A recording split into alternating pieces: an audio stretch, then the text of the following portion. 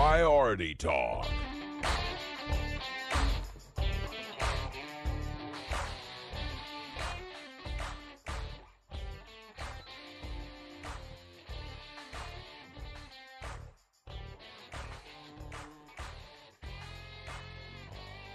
Welcome in. It's Priority Talk Radio. Good news, Christian values here on Truth 101, WXJC. We're glad to have you hanging out with us a little bit. 101.1 FM, AM 850.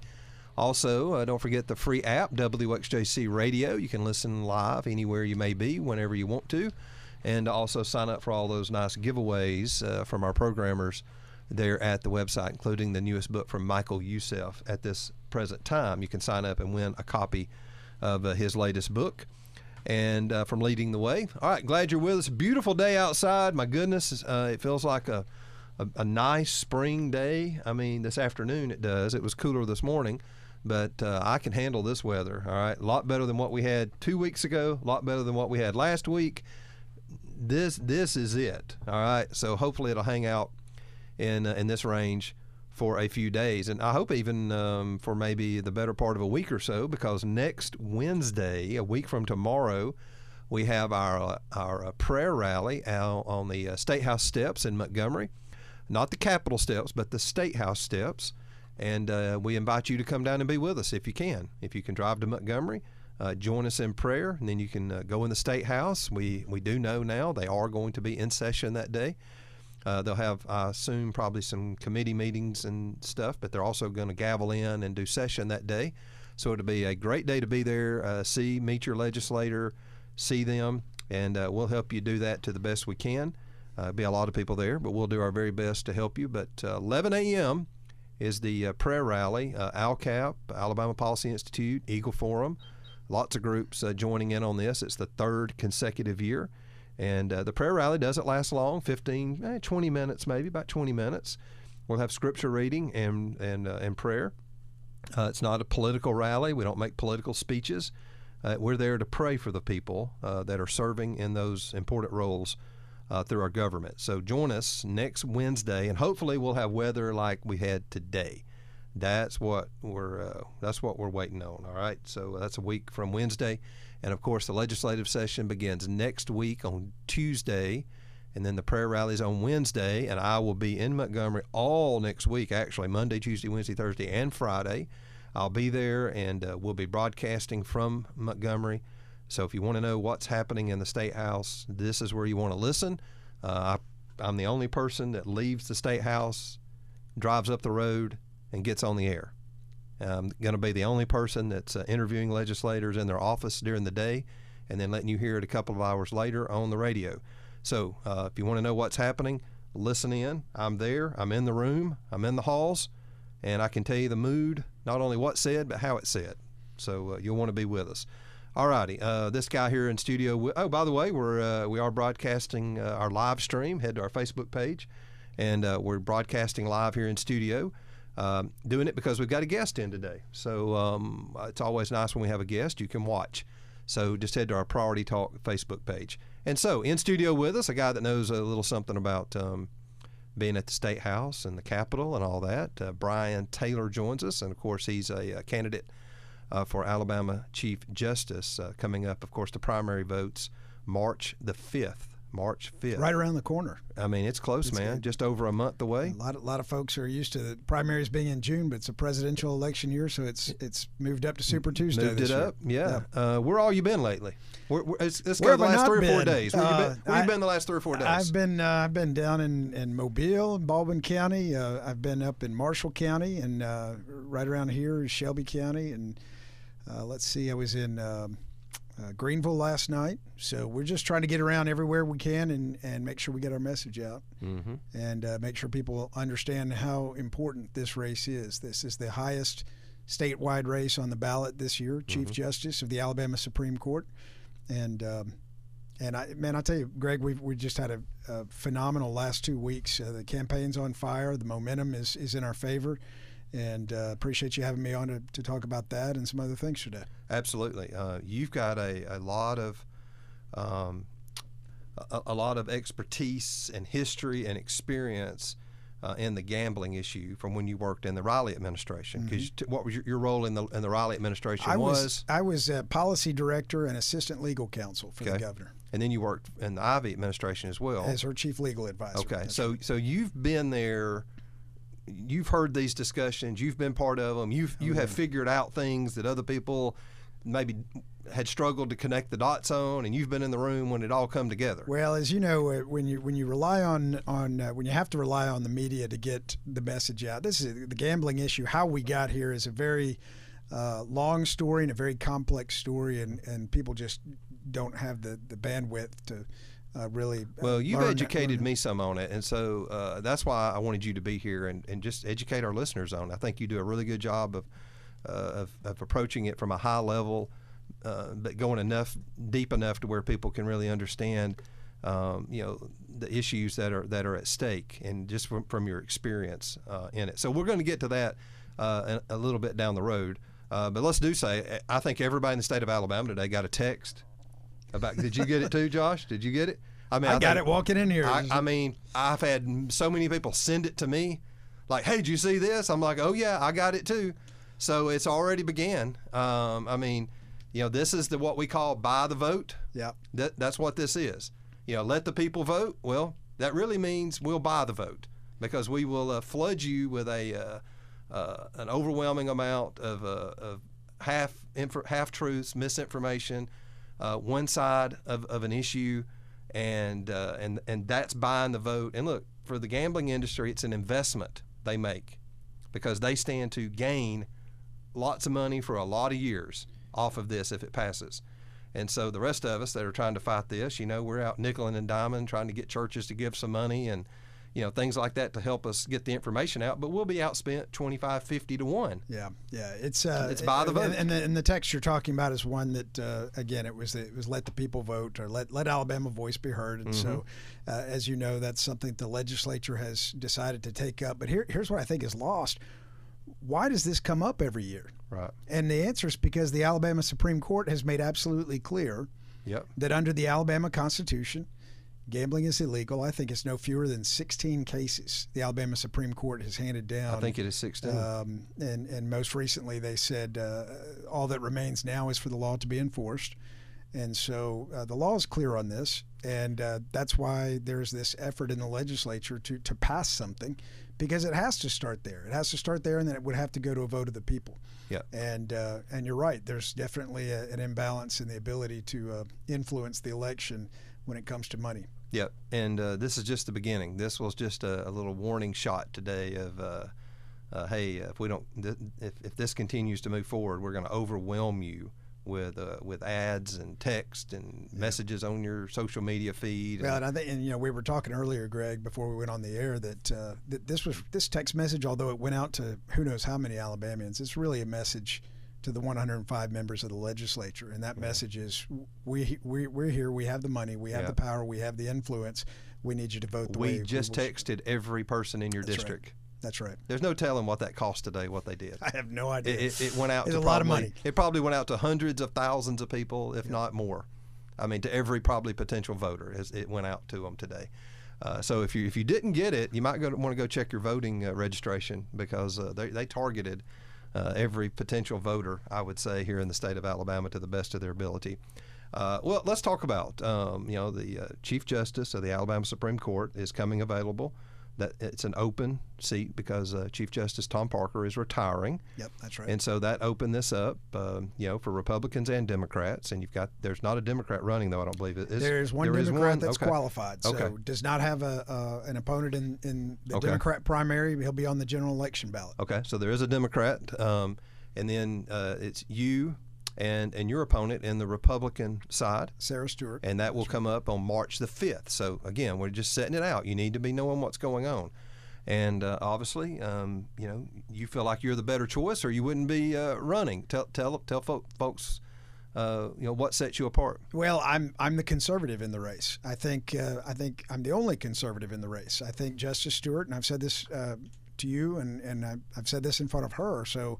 I think she's the most liberal justice on the Alabama Supreme Court right now. She's running in the Republican primary, And that makes sense. I mean, it's a red state. We're a conservative red state. So if you want to win a statewide office like this, you typically run as a Republican.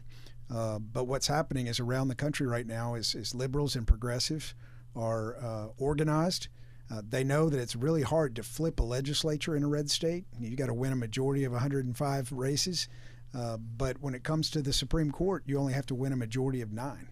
And so there's an organized effort around the country to target conservative Supreme Courts and pick off those seats one by one. I believe that this is the next seat in that effort, and they're overwhelmingly supporting my opponent, Sarah Stewart, because she's a judicial activist and she's not a conservative. Well, she's got a lot more billboards than you have.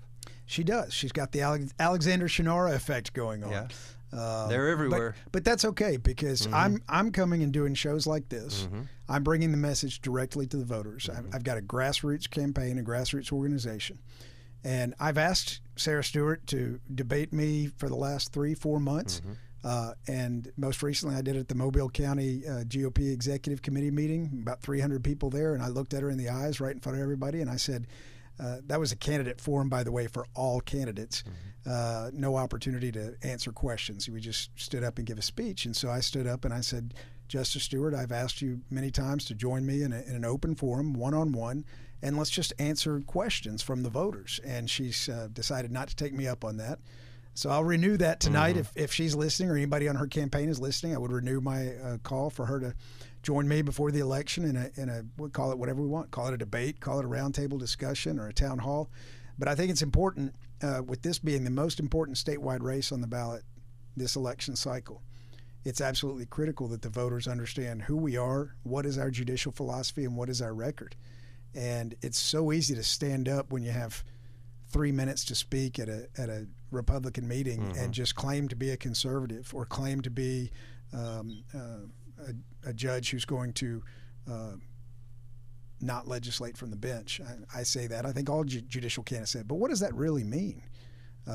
Because when cases come before judges, especially appellate judges on the Court of Civil Appeals and the Supreme Court, we're always going to be faced with an ambiguous reading of the Constitution or the law. You got your lawyers on each side telling you how it should be read. Well, if it was easy, it wouldn't be before you. That's right. That's right. So when we say I'm not going to legislate from the bench, what I mean is I'm going to give the law a plain English, an English language reading, and I'm going to apply the law as it was intended by the founders, if you're talking about the Constitution, by the people's elected representatives when you're talking about the statutes and the Code of Alabama. And that's what I mean when I say I'm not going to legislate from the bench. I don't know exactly what Sarah Stewart means, but her record, in my opinion, I think if you look at her record, it bears out that she has a habit of supplanting her own personal policy preferences. Give us an example. What's an example of that? A great example. A few months ago, there was a case against a Dollar General. A customer inside the store was injured, not from a slip and fall inside the store, but when a car came careening through the front of the store.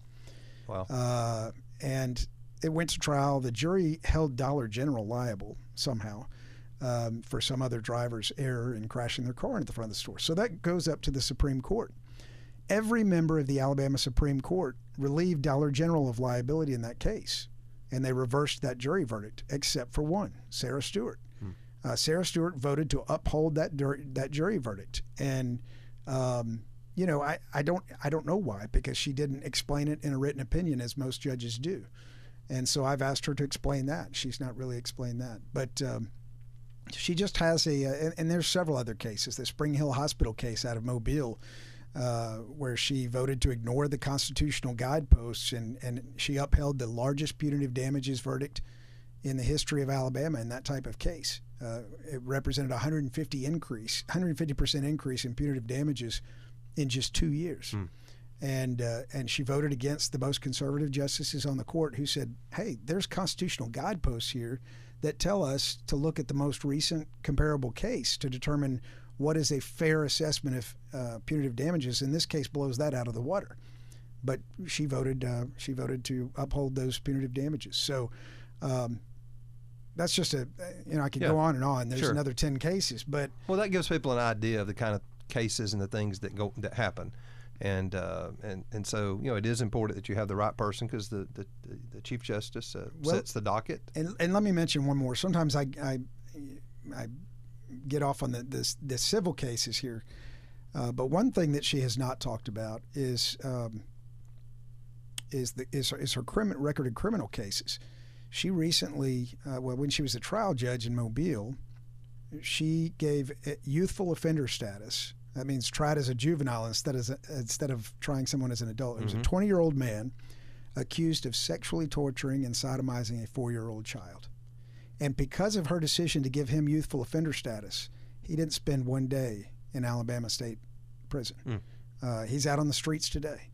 And that's just not consistent with my conservative values. I'm going to protect children. I'm going to protect families. And I'm going to do so to the fullest extent of the law. I will always uphold the law.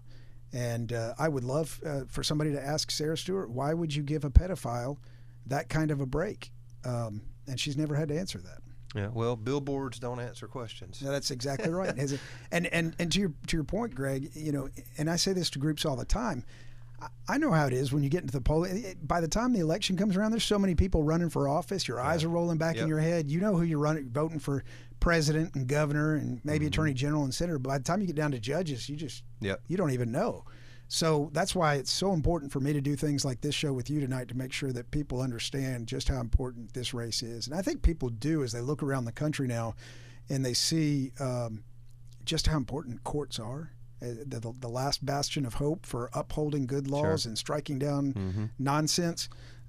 We see it at the U.S. Supreme Court level, but the state Supreme Court level is also very important. Bryan Taylor in studio with us, Bryan, BryanTaylor.com is his site if you want to go learn more about him and his history. He's a veteran as well, so lots there to learn about him. And of course, he is running against Sarah Stewart for Alabama Chief Justice. All right, let's take this break, come back on the other side, and we are going to get into the weeds some on gambling. They say, hey, this is a complicated issue. The laws are complicated. People don't understand it. That's why we need to vote on it. That was part of the text today. Well, we're going to simplify it for you, break it down, and give you some history. We'll get into that, but we're talking about other stuff as well. 205-941-1011. If you've got a question for Bryan, you can call or text 205-941-1011. Priority Talk. Here at Priority Talk, we're showcasing our longest-running advertiser and good friend of the show, Today's Family Dentistry, your family hometown dental practice, conveniently located in downtown Coleman.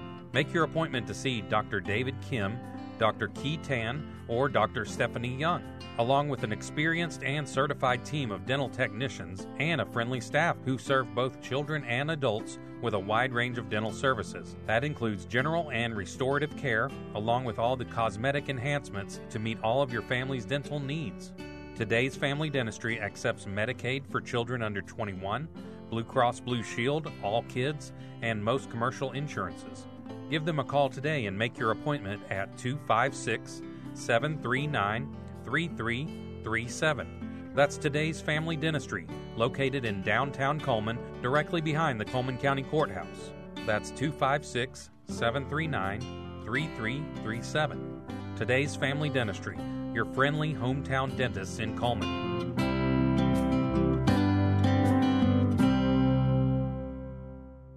This is Glenn Coffey, former running back of the Alabama Crimson Tide, and you're listening to Greg Davis on Priority And we welcome Talk. you back in 25 minutes after the hour here on this Tuesday. Boy, it's already been a long week. All right, Tuesday, I was all the way up today in Florence, Alabama, and made my way back here. Bryan, talking about your schedule, I was in Tuscaloosa Sunday. I will be in Madison, Talladega, Greenville, Laverne, Troy through the weekend. You're campaigning just as hard as we are. Then to Montgomery for next week. Yeah. Our prayer rally next Wednesday at 11 a.m. at the State House steps in Montgomery. We invite all of you to come out and be there. There'll be a good group there, and we're going to join in prayer. Bryan Taylor here, of course, candidate for Chief Justice of the Alabama Supreme Court. And now last time you were here, I don't know if we talked about it on air, you were just getting into kind of handling a situation with our public libraries, and that has been resolved since that time. Yeah, take 2 or 3 or 4 minutes here and just explain to people what happened. So, there's this controversy about the appropriateness of certain books for children that have been on display in the public libraries, and there are groups all over the state who have found just some atrocious, horrendous material. And so John Wall, chairman of the Republican Party, to his credit, he serves on the board. He was successful in getting a resolution passed requiring the state board, the Alabama Public Library Service, to receive complaints or challenges from concerned parents about the books that they find in the libraries. But then they said, but they're not going to make the list public. So well, I tell you, I was there the day he tried to get the resolution, and I'm not going to say he was the only one, but he was the only one that made any noise that was even for it. Yeah. And I'll never forget the chairman of that, whatever his name is. He clearly said that day, because somebody said, hey, if they list these books, we should look at them and see what the problem is. And he literally said, I don't have time to read books. Well, and I thought, what do you think your job is? You oversee the libraries. You don't have time to look at books? Well, I don't. It just goes to show that we've got to make sure we have the right people in place who are doing the job. He may be a fine man, but he was awful on that. Yeah. But John did a great job getting that resolution passed. I don't think he was expecting what came out in the press the next day was a statement from the agency that they're going to keep the list, but they're not going to make it public. Well, what's the point of the list then if parents can't look at a list and see what inappropriate books their children might encounter in the library? So a group of concerned citizens who had been involved in this from the beginning called and asked me if there was anything they could do. I said, well, I don't think the list is a state secret. I think it's subject to the Open Meetings Act. The Open Records Act. And so they hired me or retained me on a pro bono basis. That means I did it free of charge to bring an open records lawsuit, if necessary, to make sure that list was made available to the public. Fortunately, we didn't have to bring a lawsuit. Dr. Nancy Pack, to her credit, called me up and said, look, if you submit a public records request, we'll send you a copy. Yeah. So she did. We got a copy of the list. It's up on my website right now. And as we were talking about earlier, anybody and everybody can submit a book on that list. And there are some books on there that shouldn't be on there. Well, They're exactly. just fine. Yeah, you got people that are just going to be, going to make a mockery of it. Yeah. That's on there to protect children from transgender and sexually explicit material that's being targeted at them in the children's section of public libraries. And people are going to put things on there like a Rush Limbaugh book. Somebody complained about the Left Behind series. Yeah, but the point is, it's public and people can go there now and make informed decisions. I haven't looked. Does it just show the book, or does it show where it was found, what library it was reported from? It just shows the book and the title. Okay. That's all we've requested at this point. Okay. But again, it's set in time on the 18th of January is when that. Bottom of the hour. We'll be right back. Bryan Taylor in studio with us.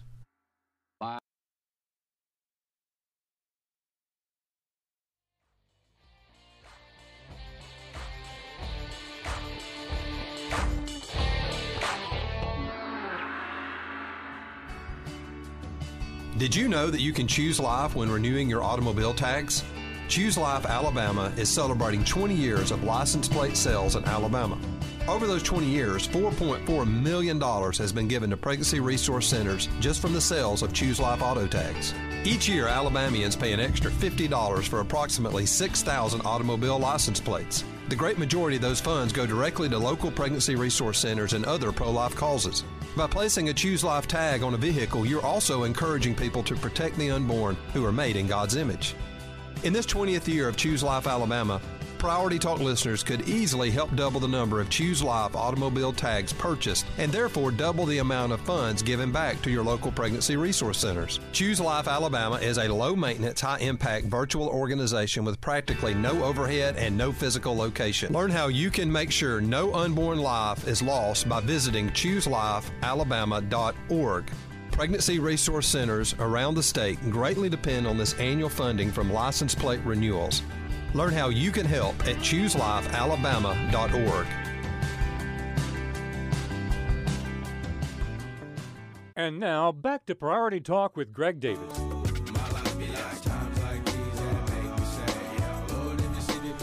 All right, we're back in. It is Priority Talk Radio right here on Truth 101. And hey, let Dot Edison help you with all of your marketing needs. And that can be everything from your website to your social media to printed material to even writing for you and your church, your ministry, your business. DotEdison.com, D-O-T, Edison.com.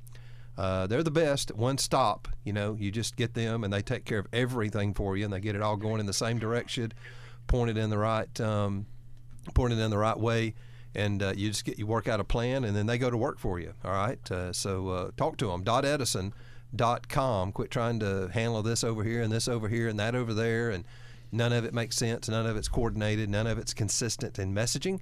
And let Dot Edison sit down with you and kind of lay out a plan for what they could do to help you be much more effective and efficient in your marketing. DotEdison.com. Bryan Taylor in studio with us, and we're talking about his run for Chief Justice of the Alabama Supreme Court. Vote is March 5th. That is the primary day. We just keep putting that date out there to you. If you're not registered, you need to be registered. If you're not going to be available to vote March the 5th in person, you need to get an absentee ballot. We're still doing it the old-fashioned way here. Show up on March the 5th and vote. And if you're hindered from doing so, you do have the option of absentee, but you need to really be thinking through that and not let it get away from you, because voting is very important. And look, it's important. I know a lot of you vote Republican. I get it.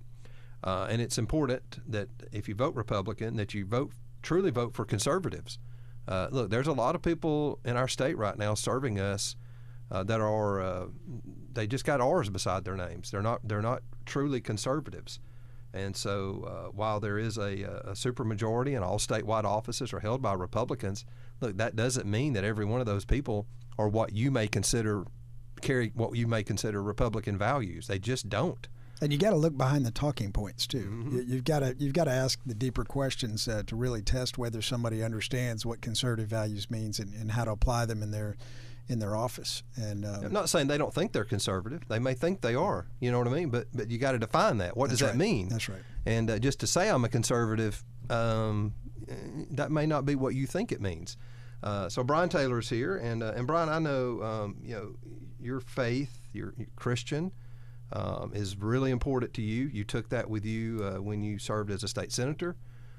You've lived that out in the public life. And I know faith in the courts is very important to you as well. Just talk about the faith aspect of public service. I mean, you've already done it, but you're looking to do it again. Well, I think it's important. I'm a Christian. I'm a born-again sinner. And it's important for me to say it like that. I think too many Christians stand up and are often perceived as Pharisees. That it's important that we acknowledge that we live in a fallen world and we are fallen, and but for the grace of God, we would not be able to join His kingdom. Well, if we weren't fallen, we wouldn't need courts. That's right. That's what I mean. That's right. And but you make a great point. Courts are part of the heck. Israel had judges before they had kings. Yeah. And judges play a crucial role. And the Bible speaks in a lot of different places about the role of judges and fairness and carrying out justice here on earth. And I think that it's important for our courts to understand. And the U.S. Supreme Court has recently said in the Dobbs case, that's the case that overturned Roe v. Wade. The Supreme Court correcting the record and getting rid of Roe v. Wade said, look, we're not going to look to some judicially created artificial construct about what the judge thinks the law should be. We're going to look to those deeply rooted traditions and history of our country about what rights are contained in the Constitution when we're interpreting the Constitution. And, of course, when you look at the deeply rooted tradition and history of this country, it's a Judeo-Christian foundation. We were founded on biblical principles. The Ten Commandments, one of the most profound foundational documents. Well, it's the basis of all of our laws. It is. It's the basis of all of our laws. And so, my faith personally as a judge, and I tell this to groups, I don't believe ever in using my office to impose my religious doctrine on anybody. As a judge, I would never favor any party, one party over the other, or discriminate on the basis of religion. I would rule in every case based on the Constitution, and I believe we have religious freedom, the freedom to worship according to our conscience. The free exercise of religion is enshrined in the Constitution, and it's one of those rights not given to us by the Constitution; it's given to us by God.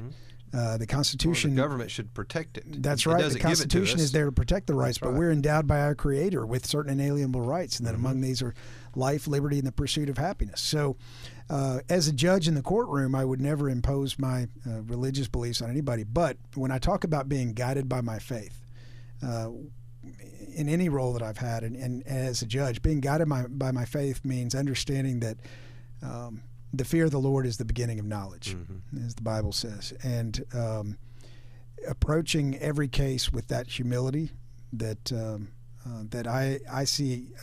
We have a tendency to see things through our human eyes, and I need to, as a judge, I need to consider each case prayerfully and understand that wisdom comes from above, and pray for God to move through me and reach the right decisions in those cases. Well, amen. I think that's exactly right, and I think that's what people need to hear. And, cases like, Coach Kennedy are really important. Absolutely. We talked a little bit about that last week, but I know that's one that, really strikes a nerve with you because it's religious liberty. Yeah, the Supreme Court, the U.S. Supreme Court, in the case of Kennedy versus Bremerton School District, did something really profound. They didn't just tell the coach, hey, you have a right to pray on the field. What they did was they overturned something called the Lemon Test. The Lemon Test came from an old case called Lemon v. Kurtzman. And that was a case in which the court set up a 3-part test to determine whether a particular government action violated the Establishment Clause of the Constitution, of the First Amendment. Now, of course, the Establishment Clause says Congress shall make no law establishing religion. And it's that clause that over the years has been interpreted to prohibit things like coaches praying on the football field. And so Coach Kennedy was fired. He sued, and that case went all the way up to the Supreme Court. And the Supreme Court, like they did in the Dobbs case when they overturned Roe v. Wade, they said, look, the Lemon Test was an artificial judicial construct. We've got to achieve the proper balance between respecting the right to free exercise of religion on one hand and prohibiting government establishment of religion on the other. But the court said the Lemon Test is not the right test for that. Well, when they did that, there's a whole line of cases that relied on the Lemon Test and striking things down. I was going to say, though, the kind of invalidation of the Lemon Test is sort of, not exactly, but sort of the equivalent to the Dobbs decision of overturning. That is to abortion what this is to religious liberty. Not exactly legally, but just in principle. Let me give you a perfect example. Another case called Stone versus Graham. That was the U.S. Supreme Court case that said you can't have the Ten Commandments in public schools. You cannot display the Ten Commandments in public schools. You can't talk about them. Well, that case was entirely built on the Lemon Test. The court said we measure these up against the test in Lemon, and therefore it violates the Constitution, the Establishment Clause, and you can't do it. Well, now that the Supreme Court has said the Lemon Test is not the right test and that it went too far, the Stone versus Graham case is in question now. So what would happen? Those could be relitigated? Absolutely. People can bring those back and run them back up the flagpole again. Ten Commandments up. We've got the 10. A lot of people don't realize this. The 10 Commandments is on display in the United States Supreme Court and always has been. Yeah. Now it's a symbolic display. I don't think it's not, but at least it's sitting there above the dais. It's a display of respect for a symbol of our Judeo-Christian heritage and the foundation of our moral law, and the moral foundation of our law. And so it would be interesting to see what would happen if somebody decides to bring the Ten Commandments into the schools or back into the courtroom, and you might find out Judge Moore was right all along. Well, the case, Judge Moore's case was built entirely on the Lemon Test, the case against him. So what I've been telling folks on the campaign trail is one thing we're going to do if I'm Chief Justice is we're going to open every session with prayer. Now, some folks tell me you can't do that. That's absolutely Do constitutional. they not do that now? They don't do that now. The Alabama Supreme Court does not open with prayer. They don't open with prayer. They may have some private. Of course, they. Well, I mean, the Senate does. The House does. The legislature does. In fact, the Congress does. I'm leading the Senate in opening prayer next Tuesday, the first day. That's right. Yeah. So there's nothing wrong with the Fifth Circuit Sure. has actually taken this question up. The Fifth Circuit Court of Appeals and has held that it's I'm really perfectly surprised constitutional. that they don't open in prayer. So we're gonna open up court sessions with prayer, and we're not gonna shy away from displaying the symbols of our legal heritage in this country, whether it be the Ten Commandments or the Declaration of Independence. I don't think there's anything that requires us to remove those from the public sector anymore. Surely not, after no. the Kennedy case. Yeah, surely not. Well, these kind of cases are important because they chip away at your ability to not only worship freely. Worship is according to how you define things, but we want more than freedom of worship. Freedom of worship is, hey, keep that in your house, keep that in the church building.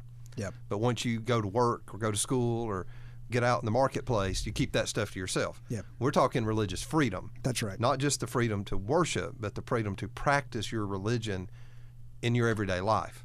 And don't think for a minute once the freedom to practice your faith in your everyday life is taken, that they won't come for the freedom to worship next. Well, okay, and that'll come next, both in church and home. You're exactly right. The U.S. Supreme Court has made clear that the Free Exercise Clause, which guarantees our right to freely exercise our religion, overlaps with the free expression, with freedom of speech and freedom of expression. And so, the right to practice my faith includes the right to share my faith in all aspects of life. Now, as I said a minute ago, I can't do that as a public official, as a government official. I'm not going to tell you what you need to believe.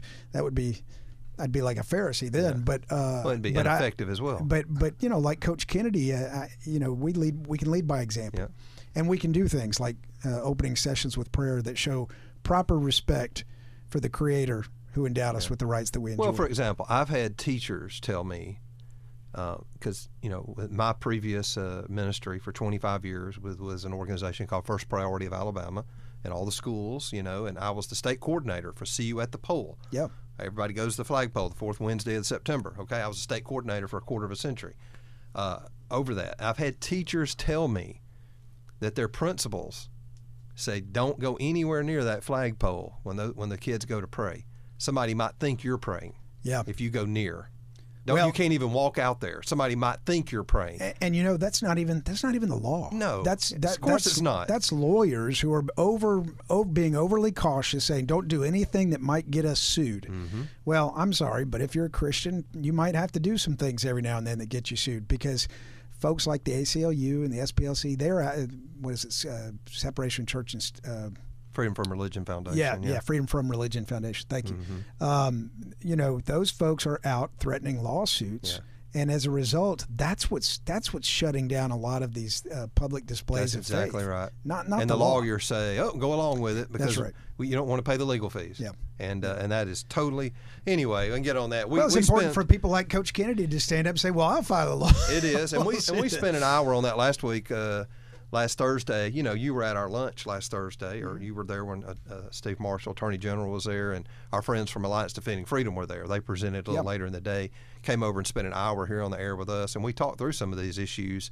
And, Alliance Defending Freedom is sort of the opposite of Freedom from Religion, right? ACLU, these groups. I've had handled some litigation for Alliance Defending Freedom, or in conjunction with them. So you do work with them as well? I have. Yeah, they've got a network of attorneys all over the country who donate their time to take on these kind of cases. So I'm always like, don't worry about the legal fees. We've got attorneys that'll step up and take these if it's a good case. They're not going to take one that's a waste of time. Yep. But if you've got a good case, like, hey, don't even look at the flagpole because somebody might think you're praying. That's ridiculous. But I've been told that multiple times by teachers. Told, stay away, don't go out there. Well, folks are afraid of losing their jobs. They are. But you shouldn't have to live that way. We have freedom of religion in our country, and that's chipping away at it. And that's why, positions like being on the Alabama Supreme Court or the U.S. Supreme Court or being the Chief Justice is so important, because you've got to have people there who understand this and won't let that happen. And it's happened for far too long, and that lemon test they wore us out with that for what, 30, 40 years? Yeah. They just wore us out with it. And it shut down a lot of, like you just said, it shut people down from people almost forgot that there was a free exercise clause, a free exercise. You couldn't even religion. say Jesus in public or use somebody over the lemon test. I mean, it's ridiculous. All right, Bryan Taylor is here in studio with us, BryanTaylor.com. He will be on the ballot March 5th on the Republican primary for Alabama Chief Justice of the Alabama Supreme Court. I always try to get it mixed up. And so he's sitting in with us long form today, and we're going to talk about gambling as well coming up, because he's got a lot of history with this issue in the state and can give us a lot of perspective on why we're where we are today and how we got here, where we have a proposal of possibly 10 Class 3 casinos across the state when we have none now. What's the truth? How did we get here? All of these kind of questions. We're going to talk about those as well as we move forward. 205-941-1011 is our number. Call or text 205-941-1011. Look, this is your chance. If you've got a question or a comment or a criticism, whatever you got, this is your chance. Talk to the candidate or send a message and I'll relay it to him. We'll be right back. Priority Talk. Scale your business with a dedicated team of experts. A marketing vendor focuses on profit. A marketing partner focuses on your business. With .Edison, there is no more taking, only serving. Feel great about your marketing with .Edison. Call them at 205-332-3728 or go to their website at .edison.com. Hey everybody, this is Pam Tebow, and I just want to give a shout out to Greg Davis on Priority Talk. Bryan Taylor in studio with me, and we are talking through a lot of different issues. And of course, he is a candidate for Chief Justice of the Alabama Supreme Court. March 5th is the Alabama primary day, Republican and Democrat. So wherever you vote, that's the day. You can't vote in both. You can only vote in one. And if you vote in the Republican or the Democrat, and then there's a runoff, you have to vote in the same one. So once you choose your side, that's it. I know many of you probably voting in the Republican primary, and Bryan Taylor will be one of two candidates there for Chief Justice of the Alabama Supreme Court. And he's sitting in with us long form today. Hope you're enjoying the conversation. Bryan, go back and just give a little bit of your experience, and then next hour we're going to get into the gambling issue, and you're going to teach us a lot about it. But just your experience and sort of what qualifies you for such a position.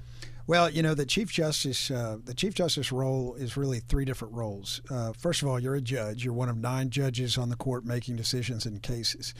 You're also an advocate for the entire court system. I mean, as Chief Justice, you've got to go over to the legislature and get funding, and get funding, and then get in the budgets, and then the third role of the Chief Justice is administrative. You're the chief administrator, basically the CEO of the entire judiciary in the state of Alabama.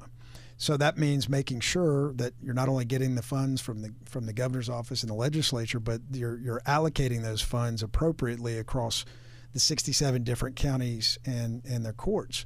And so, you know, one of the things that I've talked about is my experience in the legislature, having served a term there and serving on the budget committee, knowing how that works. You were a state senator. I was a state senator for 4 years, from 2010 to 2014. I defeated an entrenched 7-term Democrat and became the first Republican to represent my Senate district, and proud to be known as one of the most conservative former members of the state legislature. But big on fiscal responsibility and fiscal conservatism. So, you know, for example, I pushed a bill requiring the state to pay back every dime that we borrow from our state savings account. We built in budget reform with the Rolling Reserve Budget Act to make sure that we were setting aside money for a rainy day for education. It's been very effective. But these are the kinds of things that I, with that legislative experience, I would bring to the Chief Justice's office, make sure that our courts have stable funding, steady funding, but not only that, making sure we're allocating resources based on where they're actually needed and not based on politics. And so that's very important. As a former JAG officer, I'm a retired Army judge advocate, 21 years across active duty, the reserves, and the Alabama National Guard. So I've served in Iraq, served in Honduras. I'm a veteran, and we're going to focus on expanding veterans courts in our court system. We have a few courts in the state that do what we call veterans courts. These are alternative sentencing programs, treatment programs for veterans that have fallen through the cracks. Maybe it's substance abuse, maybe it's gambling addiction, whatever it may be that a veteran has fallen into, and somehow they've encountered the justice system. But the difference between veterans and a lot of other folks is veterans have this safety net already with the programs at the federal level at the VA. They're already paid for. It doesn't cost Alabama taxpayers any more money to get a veteran into the right programs that already exist for them. So we have a couple of courts in the state that are doing that very successfully now. I want to take that statewide, make sure that we're serving all of our veterans in every county, getting them connected with the services that are available to them. And then, of course, I'm a former prosecutor, former military prosecutor, and so I think we need. Where'd you go to law school? I went to University of Texas. Okay. I went to undergrad at Alabama. Right. I had the opportunity to go to University of Texas for law school in Austin. Great school. And we talked about you serving in the Riley administration. Yeah. Serving in the Ivey administration. So you've been in. You've been in two of the three. I've been in two of the three branches, and that's valuable. At the senior most levels, and so that experience, I'm going to draw on that experience as Chief Justice, and I think I can be one of the most effective Chief Justices that the state's ever had. All right, Bryan Taylor, and it's bryantaylor.com is his website if you want to go there and learn more about him. Again, on the ballot March 5th is the primary vote, and it's only two people, right? That's so right. Somebody's going to get more than 50% and move on to the general election. Yep. Quite honestly, this is the election. This is it. This is it.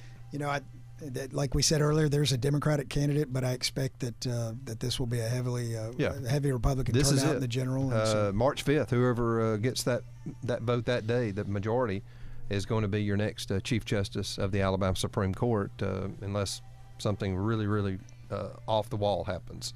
All right, he's going to hang around for another hour or something like that, maybe 30 minutes, and talk with us about the gambling issue and go into the current law, what's legal, what's not. And if something's not legal, why is it still happening? Go and explain the Porch Creek Indians and some of those situations. We'll do all of that on the other side. bryantaylor.com.